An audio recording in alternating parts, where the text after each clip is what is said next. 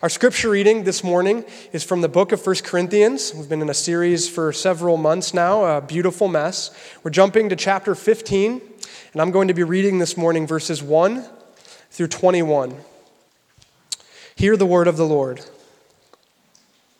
Now I would remind you, brothers, of the gospel I preached to you, which you received, in which you stand, and by which you are being saved, if you hold fast to the word I preached to you, unless you believed in vain.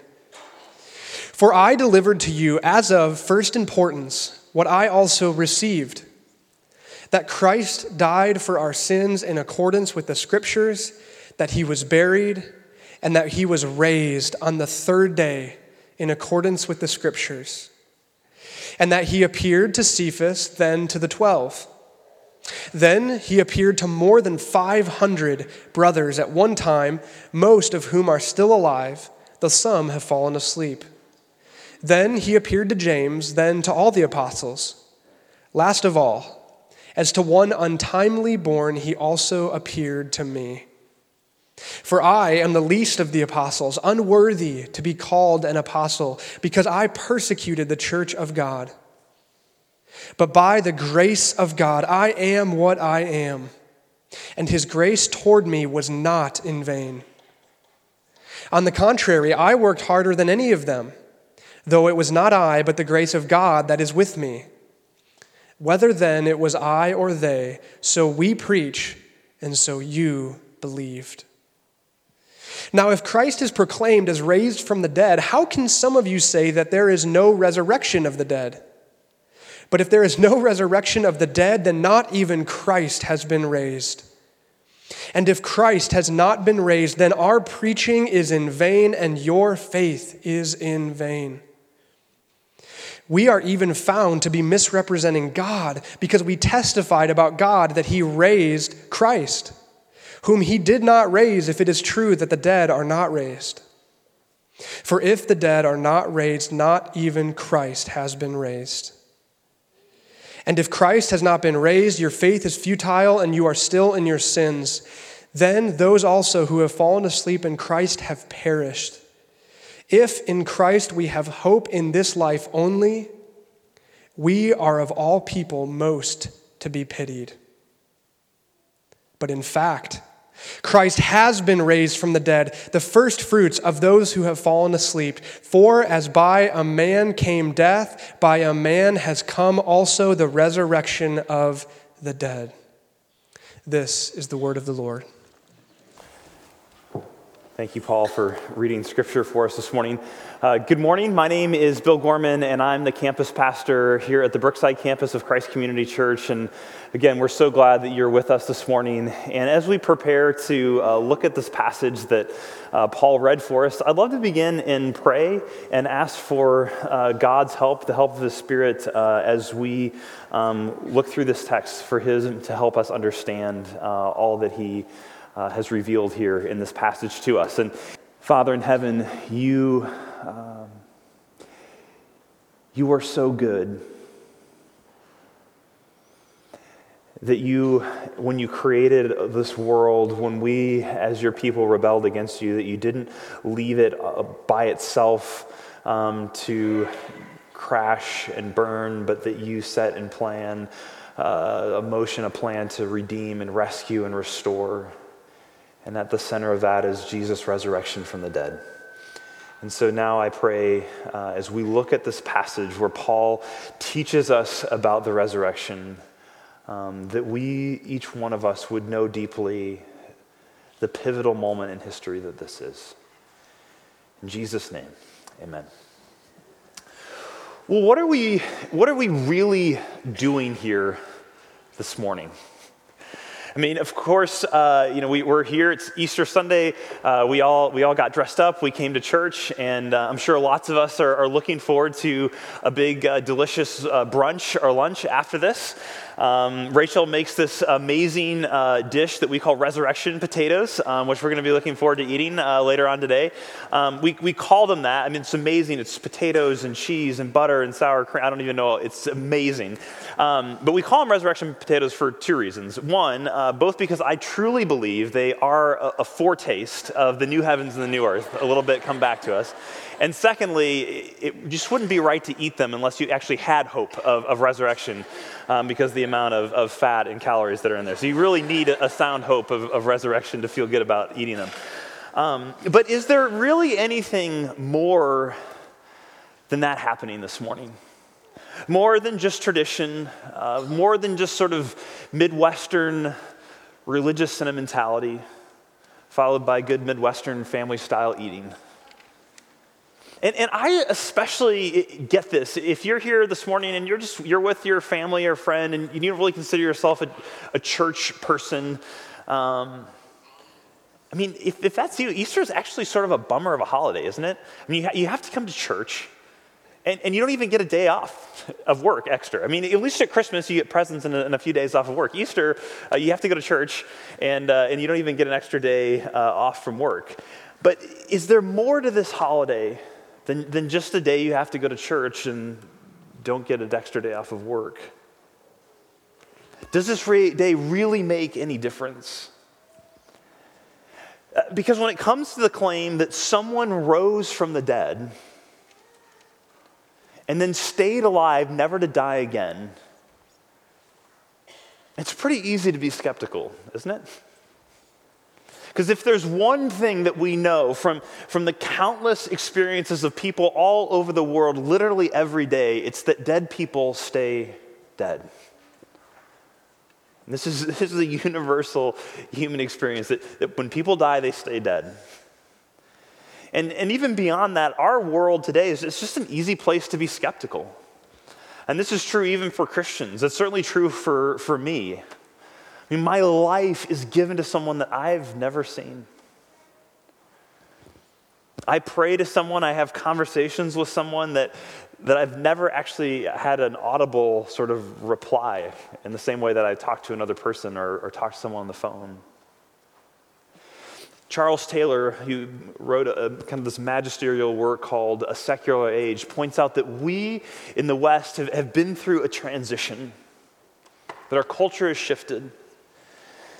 Since 400 years ago, Westerners lived in a society where belief in God was unchallenged and indeed unproblematic. And then he says, but where we've shifted to now, we live in a culture where belief in God is understood to be one option among many others. And frequently, it's not the easiest to embrace. Author Paul Elie, whose work is a scholar who examines the way that religious belief informs the experience of American people at crucial moments in their lives, he observes this. He says, we are all skeptics now, believer and unbeliever alike. There is no one true faith evident at all times and places. Every religion is one among many. I think this is so powerful what he says here. He says, the clear lines of any orthodoxy are made crooked by our experience and are complicated by our lives. Believer and unbeliever are in the same predicament, thrown back onto themselves in complex circumstances, looking for a sign. And for some of us here this morning, that skepticism is based on deep intellectual questions about the coherence of the gospel message and the authority of the Bible and those kinds of things. And maybe you have deep questions about faith in general or Christianity in particular. But I suspect for many more of us this morning, the reason that we wrestle with doubt and skepticism is for much more personal reasons. For much more painful reasons. Because this was the year that your grandma passed away. This was the year that you lost your brother. This is the year that your mom or dad died or your brother died. This was the year when you had another miscarriage. And this is the year that your marriage ended. And in these moments of pain and doubt, we wonder, is this is this really true? Or maybe on the other hand, this has been one of the best years of your life. I mean, you finally got the dream job, or the house that you always longed for, or the child that you've prayed for is finally born. And yet, even in those moments of celebration and happiness, you find yourself haunted by a nagging sense that those things weren't as satisfying as you thought they were going to be. Or haunted by the fear that now I have them, when are they going to be taken away? It all seems so fragile. You see, for all of us, there is a fear that good or bad, hard or easy, that our lives will end up being of no consequence. That we will be forgotten, or if anything is remembered about us, it'll be our failures rather than anything good that we did. But what Paul is going to show us this morning in 1 Corinthians 15, the verses that we heard read, he's going to show us that if the bodily resurrection of Jesus, if that's really true, if that actually happened 2,000 years ago, it means that my death is not the end. It means that my fears are not in control, that they're not in charge. And then it means that my failures are not the last word.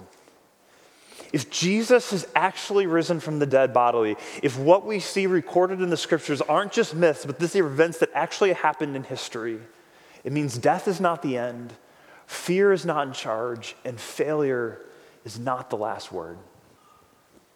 And to a world where it's so easy to be skeptical, where it's so easy to deny that Jesus was raised from the dead, or to daily not experience God in our lives, Paul says one thing. He says, if Jesus lives, then so can you. If he lives, then so can I. And not just someday in heaven when we die, but right now, experience life to the full. So the first thing that we see is that the resurrection of Jesus means that my death, that your death, the death of those we love, doesn't have to be the end. Death is a monster. And we feel it every time we go to a funeral, don't we? I remember the first funeral that I have really clearly in my mind was when my grandma passed away. I was a teenager, and I remember sort of being at the funeral, and I was a pallbearer and helping to carry her casket.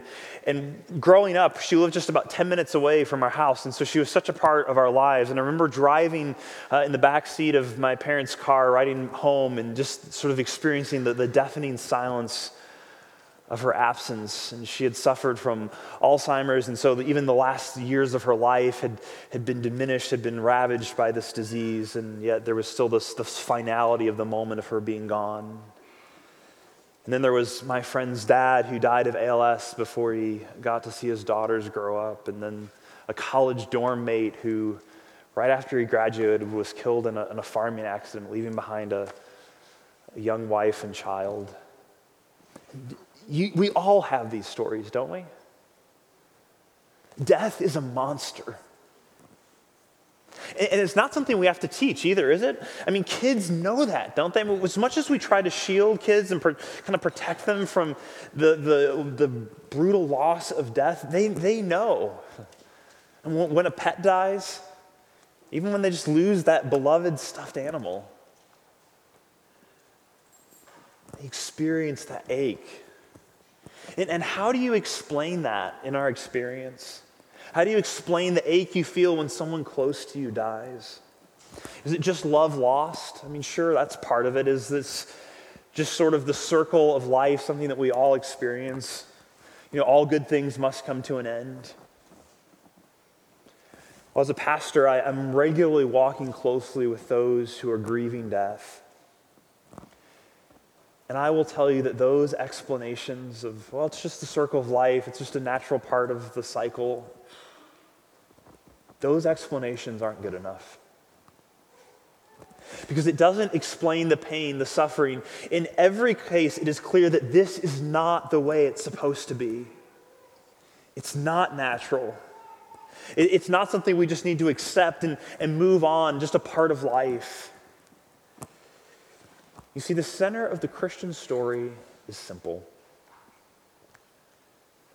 So there was a man named Jesus who was put to death on a cross, was laid in a tomb, and came out 3 days later full of life. And that changes everything. Listen again to what Paul writes in 1 Corinthians 15. He says, "Now I would remind you, brothers and sisters, of the gospel I preached to you which you received and in which you stand, and by which you are being saved, if you hold fast to the word preached to you, unless you believed in vain." And then he says, "For I delivered to you as of first importance," this is the heart of Christianity, "what I also received, that Christ died for our sins in accordance with the Scriptures, that he was buried, that he was raised on the third day in accordance with the Scriptures." And then they had appeared to all these witnesses.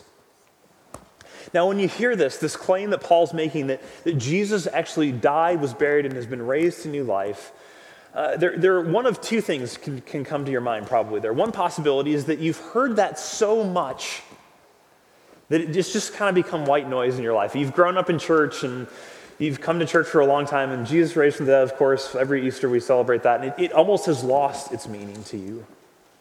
Or on the other hand, you think, well, like that categorically can't be true because dead people don't do that. Dead people stay dead. So by definition, this can't be true.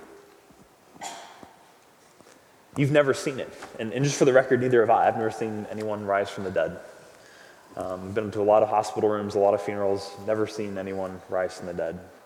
But what is so striking about verses 5 through 9 here, if you keep on reading in the passage, is that Paul points out some people actually have seen it. That there are people in history who have seen someone raised from the dead. There was a large group of people who were convinced that Jesus was two things, that he was God and that he died and rose again from the dead. Now, I know for us in 2015 in the West, it's easy to sort of have the assumption that people in the past, and religious people in particular, were sort of easily duped. Well, yeah, maybe 2,000 years ago they believe that people came back from the dead. But, we have science now. We know that doesn't happen. But here's the thing. It doesn't take science to tell you that dead people stay dead. Everyone knows that, even 2,000 years ago. They weren't under any illusions that dead people didn't stay dead. And yet, you have these people claiming that that's exactly what they saw. And not only that, Jewish people in particular, not only the first people that encountered Jesus as Jewish people, not only did they believe that he was raised from the dead, but they worshiped him as God. And this is really key because Jewish people, if there's one thing that they got straight after all of their captivity and oppression, one thing that they got really clear was that there's one God, Yahweh. There's one true God, and he's not a person who you see walking around. And yet, after the resurrection of Jesus, you have people who are so deeply steeped in that belief who are now worshiping a person, the human Jesus, as God. And also, it's interesting to look at who Paul lists in this verse, who actually claimed to see Jesus as one risen from the dead. The first one that he lists that I think is really interesting is James, who was Jesus' half-brother. So James grew up with Jesus. They grew up together. James grew up in the shadow of Jesus, right? I mean, what's it like to have Jesus as a brother? And I just want to ask one simple question of you. What would it take for you to believe that your brother or sister was God? I mean, I have two sisters. They're amazing. I love them. I'm not even close to thinking that they're God or in danger of worshiping them as God. And yet James, who grew up with Jesus, who the Gospels clearly even say during Jesus' ministry thought he was crazy, didn't believe in him, now is falling down and worshiping as God. What happens to affect that kind of change? What would have to happen for you to worship your brother as God? Second, the one writing this, Paul, and he says it right here. If anyone was unlikely to believe, it's Paul. He was a Jewish rabbi. He was steeped in the Jewish tradition, and he was actually persecuting the church, trying to destroy it. And yet now he's in a place where he's pleading with others to become Christians and follow Jesus, what happened to affect that change? Resurrection. Jesus having died on the cross and then come out of the tomb alive. You see, Christianity is saying that ache you feel at a funeral, the ache that you inevitably feel when someone close to you dies, that longing that this shouldn't have ended this way. Christianity says that's right. That feeling that this is not the way it ought to be, that's right on. It shouldn't end this way. But apart from Jesus, that is how it ends. And Paul, in this text, he's brutally honest with us. He says, really, there are two options on the table. That either death will take away everything, all meaning we have or could have had, or Jesus changed everything, and death isn't the end any longer. And Tolstoy, the Russian author, understood deeply this first option. He wrote, "My question, that which at the age of 50 brought me on the verge of suicide, was the simplest of questions, lying in the soul of every man. A question without an answer to which one cannot live. This was the question," he says. "What will come of what I am doing today or tomorrow? What will come of my life? Why should I love? Why should I wish for anything or do anything?" He said, "It can also be expressed thus. If there is any meaning in my life, is there any meaning in my life that the inevitable death awaiting me does not destroy?" That's a fundamental question. Is there any meaning in my life, in your life, that the inevitable death awaiting us does not destroy? After I read that quote this week, I thought Tolstoy would have loved Death Cab for Cutie, wouldn't he? I mean, if you know, he would have loved him.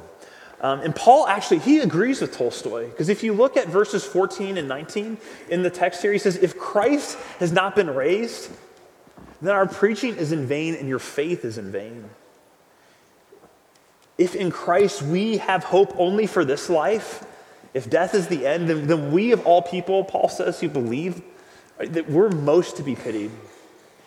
But in fact, Paul continues in verse 20, Christ has been raised from the dead. And this means that there is meaning in life that suffering and death can never take away.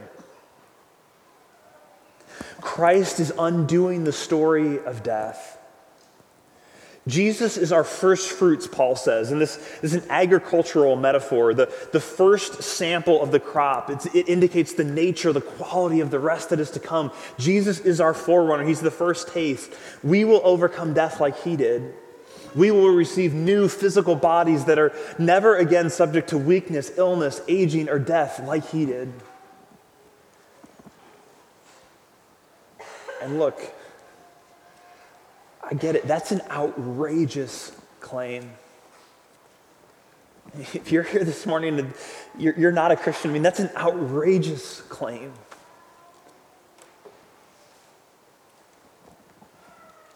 No other religion says anything close to it. But for that very reason, it's the sort of claim that you can't ignore.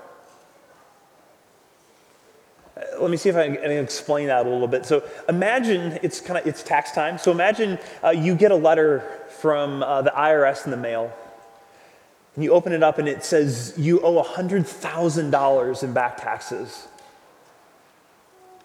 Some of you are saying, Bill, I haven't even made $100,000 in my life. But because of the magnitude of the claim, you have to check it out. You don't just throw that away. You said there's no possible way that could be right, but the magnitude of the claim says, I've got to at least check it out. Or let's say you get a letter from a lawyer. And it's not it's not an email from a prince in Nigeria. It's from a reputable law firm. It's from Polsinelli. It's from a lawyer at Polsinelli. And it says, you have an Uncle Jim who left you $2 million. Now you say, I don't have an Uncle Jim. I never knew an Uncle Jim. But again, you don't just throw that in the trash. Because of the magnitude of the claim, you've got to at least pick up the phone and call and try to understand, is this right? Is this a mistake? The claims of the gospel are of such a magnitude but they're worthy of at least falsifying and saying, is it possible that this is true? Because if it isn't true, then this isn't worth anything. That's what Paul is saying. Then forget about it. But if this is true, it changes everything.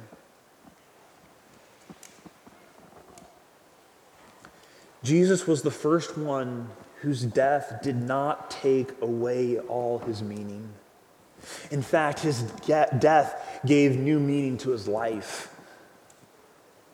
Because he lives, so can I. And with a meaning that no suffering, no death, not even my own, can take away. So the resurrection means that death is not the end. Second, it also means that my fears are not in charge. You know, one of the big things that Rachel and I often talk about is the big question of when is the other shoe going to drop? Because we are in a season in God's providence that we're in a season that's really, really good. But of course, as human beings, we can never just enjoy that. We always wonder, and really we wonder rightly, when is it going to come crashing down? Because we know good things don't continue. We know that hardship inevitably comes in our lives. And deep down, we know two things. We know that good things do come to an end, and we also seem to know at the core of who we are that they shouldn't. This shouldn't be the way things end. So how do we live in the face of that and not be consumed by fear? Because there's so much we could fear, isn't there? When you look around at the world and the fragility of our lives, there's so much to be afraid of. I mean, freak accidents. I mean, how depressing and jarring was that Nationwide insurance company ad during the Super Bowl, right? You're walking along and it's like, oh my gosh, the kids is dead. But it touches on something in us, right? That these accidents happen. Cancer, job loss, dementia. I mean, so how do we live in the face of that kind of fragility and fear? Well, one approach is just to say, well, just don't think about it. But there are constant reminders of that, aren't there? I mean, apparently you can't even watch the Super Bowl and eat Doritos without being reminded of it. So this isn't really a viable way forward. Ignoring isn't the path to redeeming. Another approach is just to sort of live it up in the face of death, numbing the pain. And this is actually what Paul suggests we do if, in fact, Jesus hasn't been raised from the dead. If you were to keep reading in 1 Corinthians 15, you get to verse 32 where Paul writes, if the dead are not raised, let us eat and drink, for tomorrow we die. But this is not the path to human flourishing, and it actually only leads to more pain. Because numbing is also not the path to redeeming. A third approach to this is sort of to take the approach of, well, just sort of keep calm and carry on. But this ultimately, if you take that stance in life, that ultimately leaves you sort of aloof and unfeeling. This is actually the sort of stoicism or cynicism that you can, and many of you here are in these professions, that if you're a doctor or a first responder of some kind, or even a pastor, a social worker, others who regularly encounter suffering can resort to in order to cope with what they see every day in their work. But just sort of keeping a stiff upper lip is not the path to redeeming either. But Christianity offers something unique, a new way forward in the face of fear. Christianity offers a deeply hopeful realism. A hopeful realism. You see, Christianity is extremely realistic about how bad things really are. No Christian who understands and reads the Bible and understands what's going on here should be under any delusions about how broken our world is. And yet, the gospel means that we are also unshakably hopeful, that we have an unshakable confidence that God is working to redeem and set to right the world. Wisconsin Public Radio recently reported on the research of some psychologists who were studying people who had gone through sort of extreme trauma.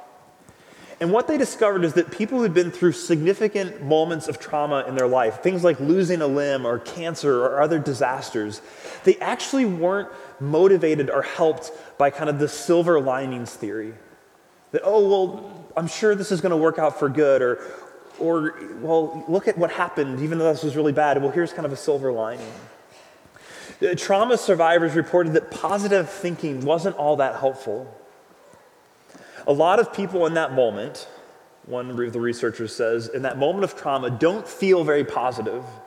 To try to force them to think positive, I think in some ways, in some sense, is to re-victimize them. So what actually did help them? Well, what actually helped these people who had experienced this kind of trauma was what researchers called grounded hope. And the author of the study explained grounded hope this way. This is a combination of a very realistic and brutally honest understanding of what's happening to you in the moment, realism, combined with a very brave, forward-pointing question, how can I build a better life on top of this? Hopefulness.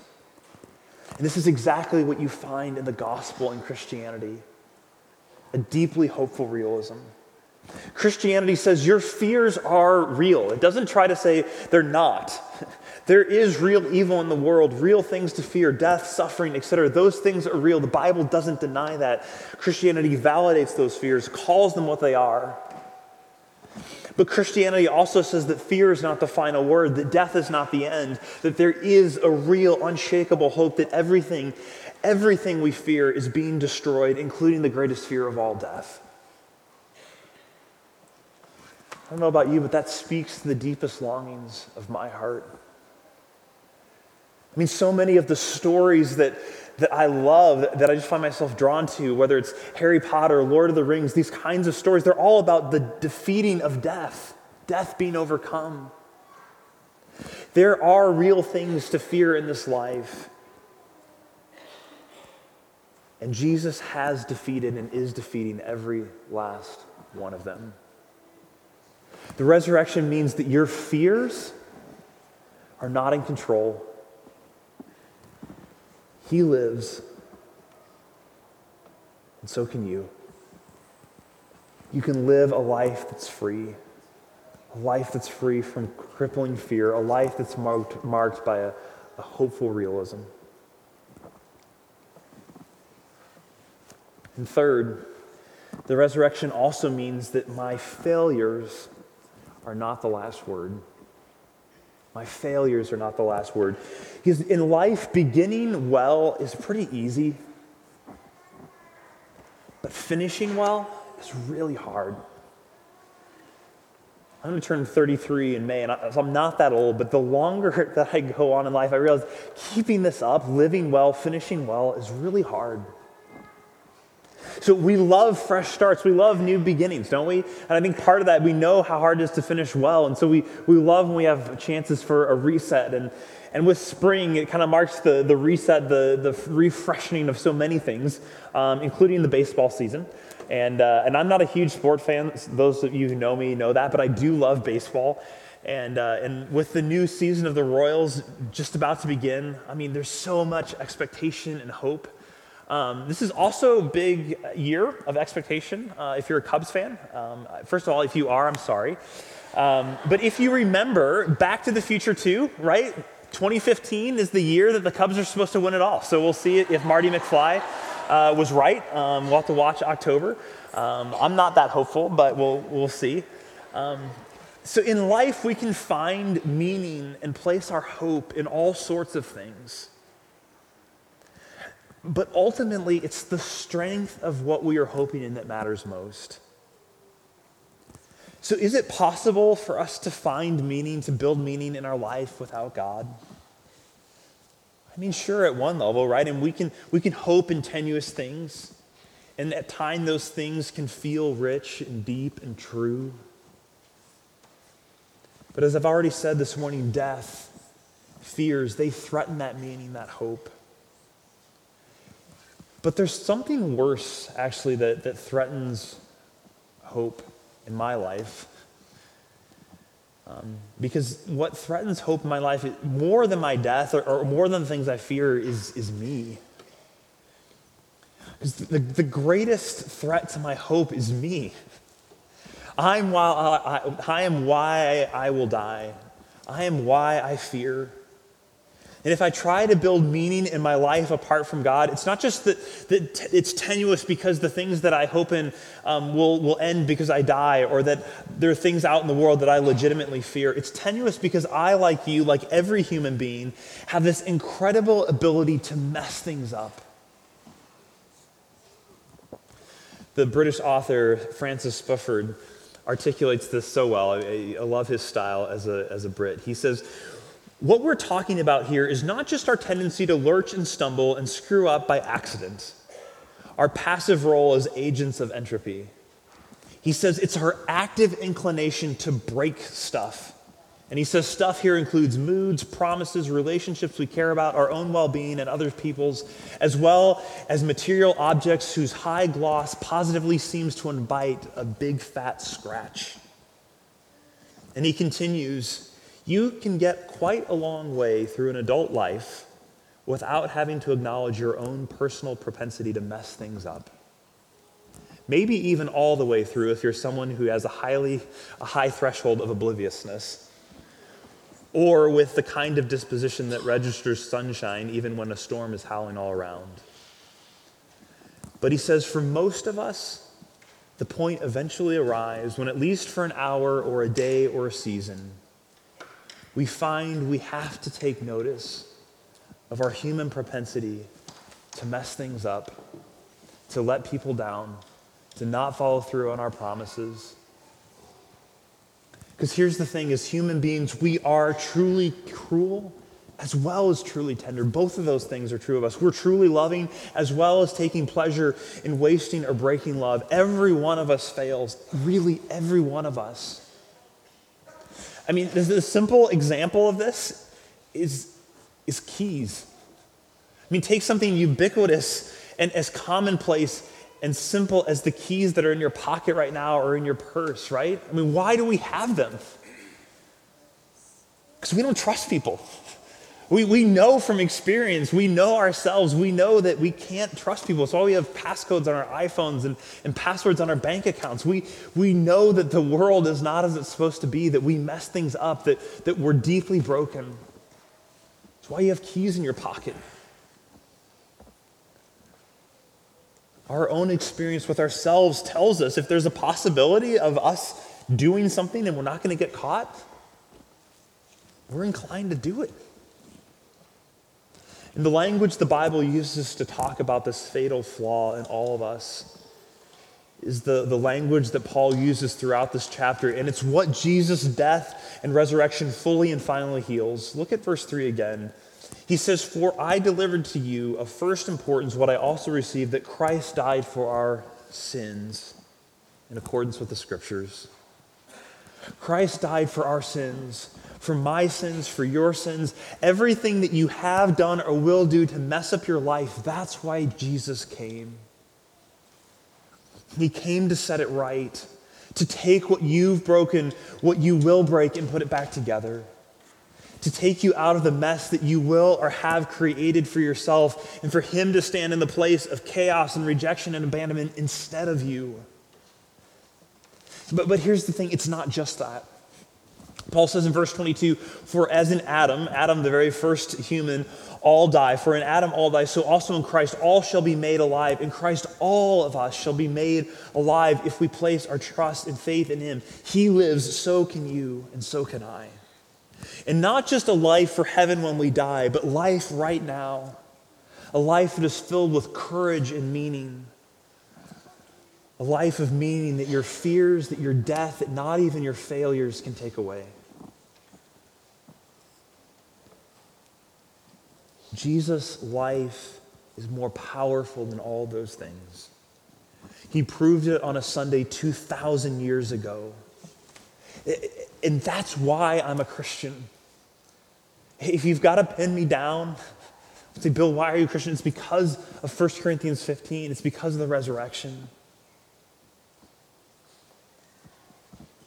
If he lives, then so can I. And the evidence of that is everywhere. It's in your tears at a funeral. It's in your fears. It's in your anxiety. It's in your knowledge that this world is not the way it's supposed to be. And it's in the evidence that there's been a church that's proclaiming for the last 2,000 years that a man died on a cross and then came out 3 days later alive, never to die again. That's why I've given my life to Jesus, even though I've never seen him.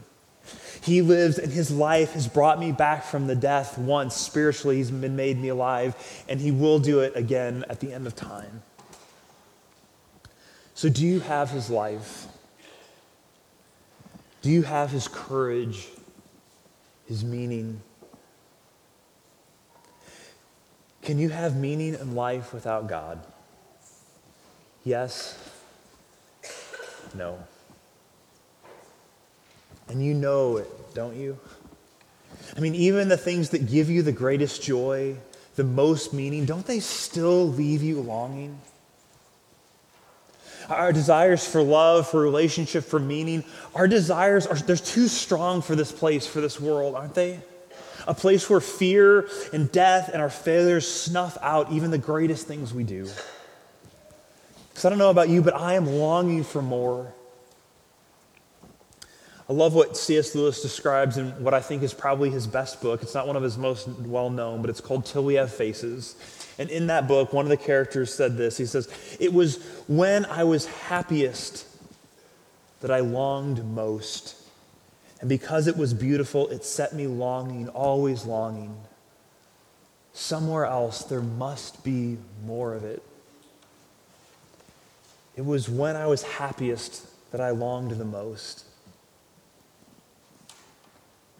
What gives you joy? What fills your days with meaning? There's more of it. There's so much more of it. Somewhere else, there is more of it. And the world that broke into ours the morning Jesus broke out of the tomb, that's where it's at. And it's been breaking in ever since. It's broken into my life. And that means that my death will not be my end. My fears are not in charge of me anymore. My failures do not have to be the last word in my life. Jesus lives, and so can I. And so can you. Let's pray. Father in heaven, you have changed everything when you raised Jesus from the dead.